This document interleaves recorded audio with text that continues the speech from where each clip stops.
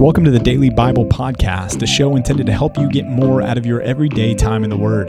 This is a ministry of Compass Bible Church in North Texas, and if you'd like to join along with our daily Bible reading program, you can do so by going to compassntx.org and clicking on the Daily Bible Reading tab. Thanks for joining in for today's episode of the Daily Bible Podcast. Hey, and welcome to another episode of the Daily Bible Podcast. It's that time again. It is that time. That's right. It's that time. Whatever time it is that you're opening and listening to it, it's that time again. It's Wednesday. Is it though? It's Wednesday, August 23rd, Oh. 2023. Kobe Bryant's birthday. Is it? Rest in peace. Ooh. Yeah. He was pretty phenomenal. So there was always the stats between him, LeBron, and Michael. And I don't know, man, Kobe seems to be top dog. Although Michael would disagree with that, I'm sure. His documentary, too, would disagree with that. Yes, I agree. LeBron's never moved the needle for me. Like, the guy's phenomenal. That's fine, whatever. But because he's bombastic? He's bombastic, and I feel like that carries over to his play, too. Like, the highlights of him are the breakaway, like, slam dunk, like, flexing or chasing the guy down and swatting the ball off the backboard. Versus Kobe had the finesse and, like, was just an artist. I don't look at LeBron and think that he's an artist. I appreciate that. I think LeBron's appeal is what the owners want. He gets views. Yeah. So say what you will about him, like the dude's a phenom. Dude, I'll readily admit, LeBron would beat me in one-on-one. Really? Yeah. You think so? I'll publicly admit that. Yeah. You are so humble, Pastor PJ. Thanks. Dude, how do you do it? I just try, and you just it comes naturally. Be even more humble to say you don't even try. It just happens, bro. It just happens. It just happens. I just wake up this way. Let's get into Psalm 119 as we're going to finish off Psalm 119. I feel like, again, it's just in the balance on sections of 105 to 176. It's like, here's 71 verses. I'm going to use AI to help us write our next Bible reading plan. I'm going to say, give us a plan that is equal reading every day. Okay. Let's do that. Okay. And then we'll disperse it to everybody for the next year. Okay. And wouldn't that be interesting? It would be interesting to see what it comes up with. Yeah. Yep. I'm going to give it a shot. Okay. I trust you will. Hey, Psalm 119, 105 is probably one of the most famous verses in the entirety of the book of Psalms, which is, your word is a lamp unto my feet and a light to my path. Unto my path. Yes. Seeds Family Worship. Yep. And like a million other people. True. Yeah. That's true. Yeah. But what's this have to do with nuns? With nuns. None. Nice. The Hebrew alphabet letter there. None. Noon, if you will. That's right. That's how I would say it. Which is the right way. Yeah. Because it's your way. That's right. There's that humility coming through from you. That's right. Time. You don't have to try. Yeah. I do. This is the world's most humble podcast. That's right. Well, stay focused, Pastor PJ. Remember, lean in me. That's what we're trying to do with these things. No, but the other day with my kids for our daily Bible time, which we have in the mornings together before school starts, we meet together and just keep it somewhat simple. I mean, we've got a broad age range there from 6 years old all the way up through 14. So I'll typically grab one or two verses. And this was the verse that we landed on the other day as a family, just to talk about what does it mean that God's word is a lamp and a light. And this is one, parents, dads, listening out there, that's pretty accessible for your kids. They understand what light does. And it's a great object lesson to talk to them about how when you're walking along a dark path, you want to have a flashlight. And that flashlight, where do you point the flashlight? You don't point it up at the trees, you point it down on the path so that you can see where you're walking. Makes sense. And that's what God's word does for us. It keeps us on the straight and narrow and helps us to walk in accordance with what God wants us to do. It reveals what God wants from us. So Psalm 118, 105, familiar, but really good there. In the rest of noon, he's resolving, no matter the circumstances, to hold fast to the law. I hold my life in my hand continually, meaning, man, my life is in danger all the time. And yet, I'm going to not forget your law, and I am not going to stray from your precepts. I incline my heart to them forever to the end, verse 112. And so just that resolve to continued obedience. Continuing on there, he hits a theme that we'll pick up again on as the Psalm 119 comes to a close, but uphold me according to your promise that I may live. Okay, so just tuck that away, because this idea of life in the word is going to be repeated specifically right towards the end of this section in Psalm 119. But in Ayin, which is 121 through 128, the psalmist has a resolve to remain loyal even as those around him do not. Look at verse 126. It's time for the Lord to act, for your law has been broken. That resonates. Lord, just so you know, it's that time. Right. It's judgment o'clock. Right. Please get to work. Right. And that's a common theme in the scriptures. Habakkuk did that. Habakkuk stood up and said, God, what are you doing? Come fix what's going wrong here. And we might be tempted to do that too, right? I mean, look around our nation right now. Look around our headlines right now. I mean, there's fear-mongering about new strains of COVID that are out there. And there's, are aliens out there with UAPs. And, then there's just the horrific things that you read about in the news that just send chills down your spine, and the evil that's celebrated. And you want to say, okay, God, it's time to act. Yep. And yet the psalmist says, therefore, which is an interesting follow-up to that. Therefore, I love your commandments above gold, even fine gold. And what the psalmist is saying there is, should the world go astray, I'm going to hold fast. Everyone else may be abandoning the word, but I'm going to hold fast to the word of God. Yeah, that one stuck out to me too. Those therefores really caused me to pause and say, what's going on there? I really like the way that the CSB translates this. 127, they translate it this way: since I love your commands more than gold, even the purest gold. Verse 28, I carefully follow all your precepts. So one of the things that you can't see in the English that you could see in the Hebrew is that the word that connects these things has a bit of flexibility. It could mean this or that. And so the ESV translators and they typically do this, they're very conservative in their approach. They don't want to say more than what's there or less. And so if they're going to err on the side of anything, they're going to err on the side of a very wooden translation, which really puts it in your shoes, your feet, to say, okay, figure out what this is meaning to say. But CSB, the Christian Standard Bible, really appreciate that translation. Great translation. Yeah, well, when we move into 129 through 136, we're in pay. Pay. Not name your kids that. I knew a guy named Pang. Yeah. Yeah, Pang. Pang? Yeah, but this is pay. Oh. Yeah, so it's different. I see that. But 130 repeats kind of the theme of 105, that the word gives light, the unfolding of your words. I like that imagery there that the psalmist used. As the word of the Lord is unfolded to us, it gives us light and imparts understanding to the simple. And then look at verse 133. He says, keep steady my steps according to your promise, and let no iniquity get dominion over me. Oh, I like that. Here's what that means, y'all. It means as we study the word, it produces holiness in our lives. That if we want godliness, that God's word is a key component of that. That as we study the word, it protects us from the dominion, the power, the rule, the reign of sin in our lives. And that goes back to the beginning of Psalm 119, where the psalmist said, how can a young man keep his way pure? By keeping it according to your word. I've treasured up your commandments in my heart that I might not sin against you. So here we see a repeated theme there as well. Sounds like Paul too in the Romans, make no provision for the flesh to gratify its desires. I don't want anything to have dominion over me. I don't want to be dominated by anything. Yep. I have freedom in the Lord. Yep. Yeah, look at 136. This is convicting to me, but it says, my eyes shed streams of tears because people do not keep your law. Are we more angered that we see the evil and wickedness out there and there's a righteous indignation, or are our hearts broken for those that are breaking the law, but also for God whose law is being broken right now? And I think the psalmist's tenderness to a desire to see everyone keep the word, and I think because of his passion and his zeal for the holiness of God, it comes through there in 136.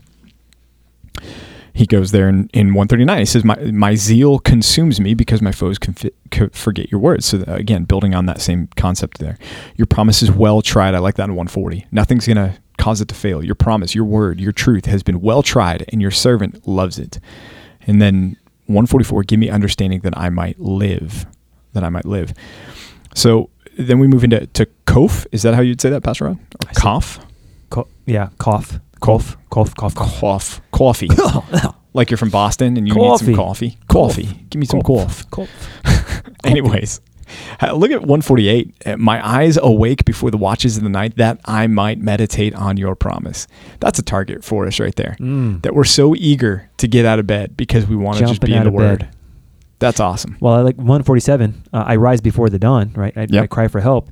So both of those verses obviously are speaking toward a time element, which is why I think, and it's an unpopular opinion, I'm going to just throw it out there, I think the godliest time of the day is the morning. Yikes. I'm just saying, there's that's quiet. There is a peace about the morning that you cannot get in the night. It just feels different. Yeah. Yeah. There's nowhere in scripture that commands us to a particular time for our DBR or our quiet time. That's right. I do mine in the morning. It's when I'm with you. The house is quiet. I enjoy that time. Nobody else is awake at that time. It's just me and the Bible and my dog. But Maverick. But I was talking to my son about this the other day because he was like, "Man, Dad, since school started and DBR and everything else, it's hard." And I said, "Well, shifting it to the night, there's nothing unbiblical or ungodly about doing it at night. But here's what I would say, and this is what I told him too. One of the benefits to do it in the morning or at night, either way, is there should be something we're meditating on throughout the day, and that's a benefit of having it in the morning. Okay, is you're taking thoughts from the scriptures with you throughout the day that you can then turn over in your mind, and, that makes sense. You're doing that throughout the day. So maybe you're a person that does it at night. That's fine. But then be intentional to write down a thought or two or put something on your phone that when you get up in the morning, you're going to have that thought, that seed thought that's going to carry with you throughout the day from the previous day's DBR. And then that night, you're going back into the Word, you're going to think of something for the next day. So yeah, there's no hard, fast rule, morning or evening. But the key point is make sure you're meditating on the Word of God and taking something with you. If I could just add one thing, Pastor PJ, I would say one of the things I've counseled my high school students and junior high students when I was overseeing them is to give God your first and best. Yep. So if your first and best attention and energy is at night, then great, do it at night and do what Pastor PJ is saying. Make sure you prepare yourself for the next day. But if it's the morning, which is typically the case for most of us, give God your first and best then. Yeah, that's a good principle too. Yeah, well, Reish, which is the next one, 153 through 160, this is where we see the give me life, give me life, give me life. He repeats it 3 times there, 154, 156, and 160, or 159 there. And there's this concept of life in the Word. And is this physical life? Is this deliverance? Is this spiritual life? What is this? And yes. Yes. Yeah, exactly. That's what I was going to say. Yes. It's all of it, right? The Word is the source of all of those things. And we'll get into this in the Proverbs when we get into the book of Proverbs. Can't wait. There's practical, love the Proverbs, life-preserving wisdom to be found in the Word. That there are benefits in long life, meaning length of years here on earth to be found if we are faithful to the Word. 100% of the time, does that hold true? No. But it's a general principle that we can hold fast to. It's like, when you eat your vegetables, are you going to experience better health? Yes. Is that true all the time? No. Right. But by and large, that's how God's designed the world to work. Right. Let's move to sin and shin. Ooh, sin. Yeah. They call the letter of the Hebrew alphabet sin. Sin and shin. Same letter. Justify that. Different vowel pointing. It doesn't mean sin. It's Hebrew. It says sin. Yes, but it's not. It's not the English word for it. Whatever you say, it's a Dr. letter. PJ. It's a letter.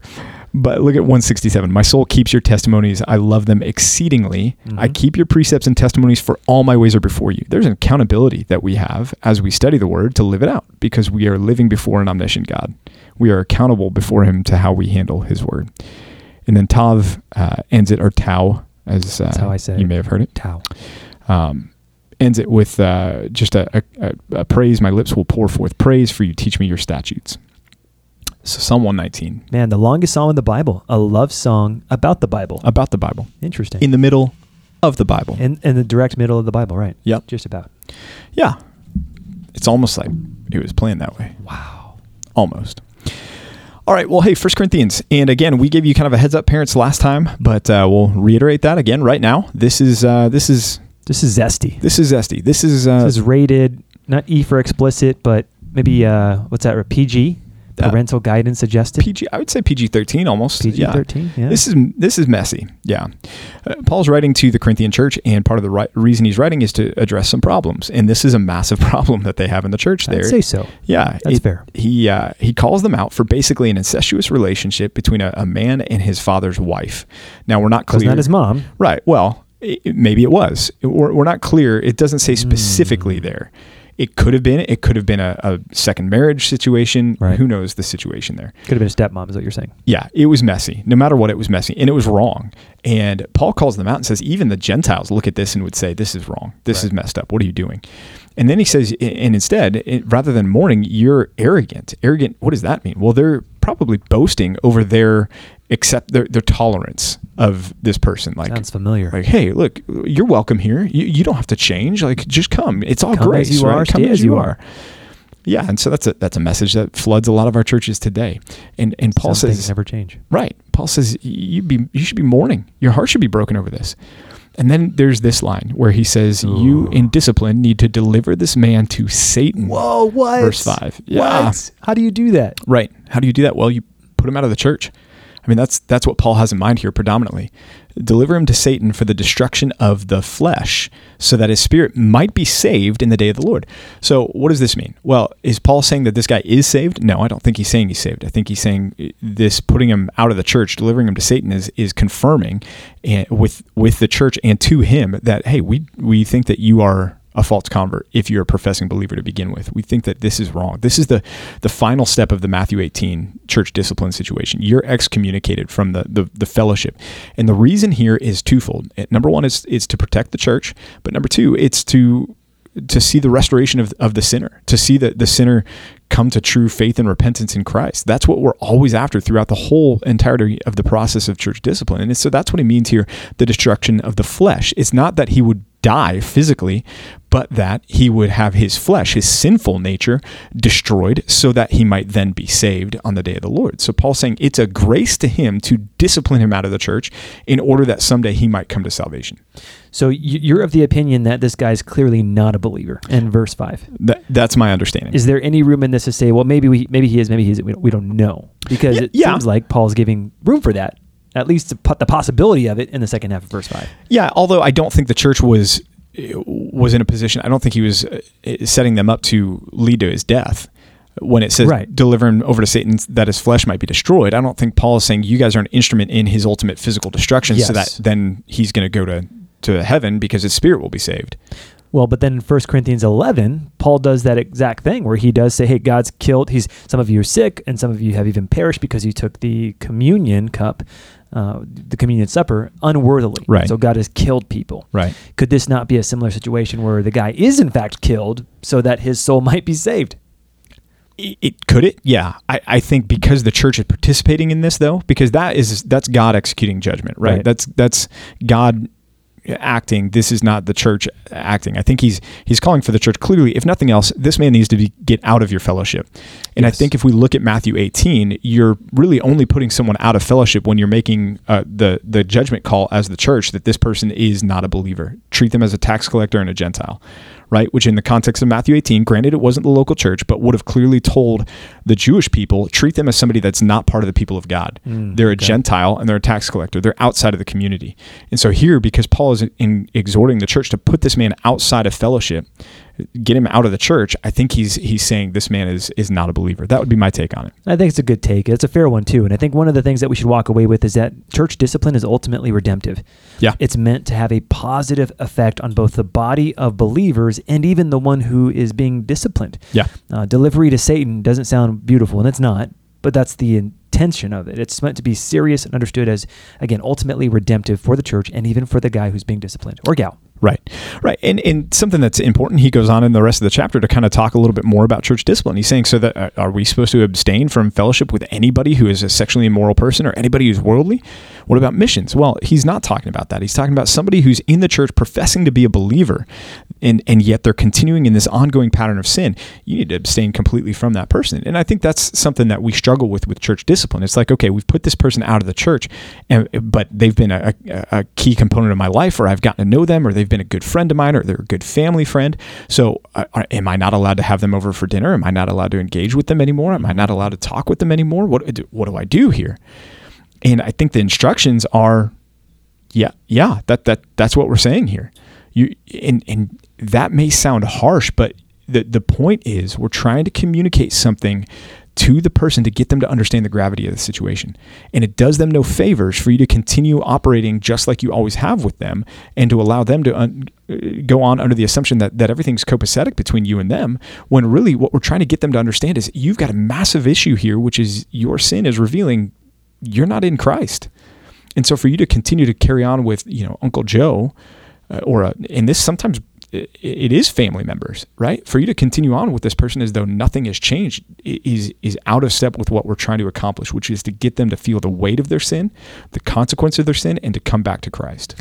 And again, it's redemptive. It's Yes. meant to be helpful to the person. It's a pre-judgment for judgment. Yes. It's essentially showing them, look, what you're doing is cutting off your relationship with the Lord and all of his people in order to pursue your sin, whatever that may be. So as harsh as this feels, it's no different than what we would do for our own kids. Right. We would discipline them for their good. We all do this. It's just that when God does it, we need tangible, experiential ways to understand it. And this is one of the ways that he's chosen to do it, and it's so wise for him to do it this way. Yep. Yeah. One pastor once said, church discipline, not to this level, but church discipline just in general should always be happening within the context of a healthy church. That there should always be an involvement in each other's lives where we are caring about each other's godliness, and at least that Galatians 6 kind of first step of confronting a brother who's caught in a trespass, that sort of church discipline should be a mark of a healthy church, that we care about each other, to your point, Pastor Rod, enough that we're always about the restoration of the brother, whether that's a restoration in fellowship or whether that's a restoration of saying, hey, we don't think you've ever even been brought into fellowship, and we care about you enough to carry this to the ultimate extent. Can you talk really quickly, Pastor PJ? Really fast. Super fast. To parents with kids who are unbelievers and they're antagonistic toward the church. Give some brief counsel. This is not, we're not disfellowshipping them, okay? Because they're not within the church. This is somebody in the church professing to be a believer that does not want to repent from sin, okay? That's step number one. Step number two, they're antagonistic from the church. Your greatest weapon with them is not apologetics. Your greatest weapon with them is not coming in and trying a different approach or giving them this sermon or that sermon. Your greatest weapon against their antagonism is prayer. Your greatest weapon is going to the Lord and begging for their soul and recruiting other people to do the same thing, in concert then with all those other things. Continually putting the gospel before them, and hopefully they know it because you've been there with them time and time again. Yeah, giving them the apologetic resource so that they have a different approach or a different thought, and maybe that's going to be what God uses to open their eyes. But listen, if you want to see them humbled, the greatest thing that you can do is continually, day after day, plead with the Lord for their soul. Hey, we love you guys. Thank you so much for joining in for another episode of the Daily Bible Podcast, and we'll catch you again tomorrow. Hasta mañana. Hey, thanks for joining us for another episode of the Daily Bible Podcast. We hope and pray this has been a blessing to you and your time in the Word. If it has, if you would subscribe to this podcast, leave a like, leave a comment, and share it with some friends and family, that would be awesome. If you need more information about Compass Bible Church here in North Texas, you can go to compassntx.org. Again, that's compassntx.org, and we'll be back with you tomorrow for another episode of the Daily Bible Podcast.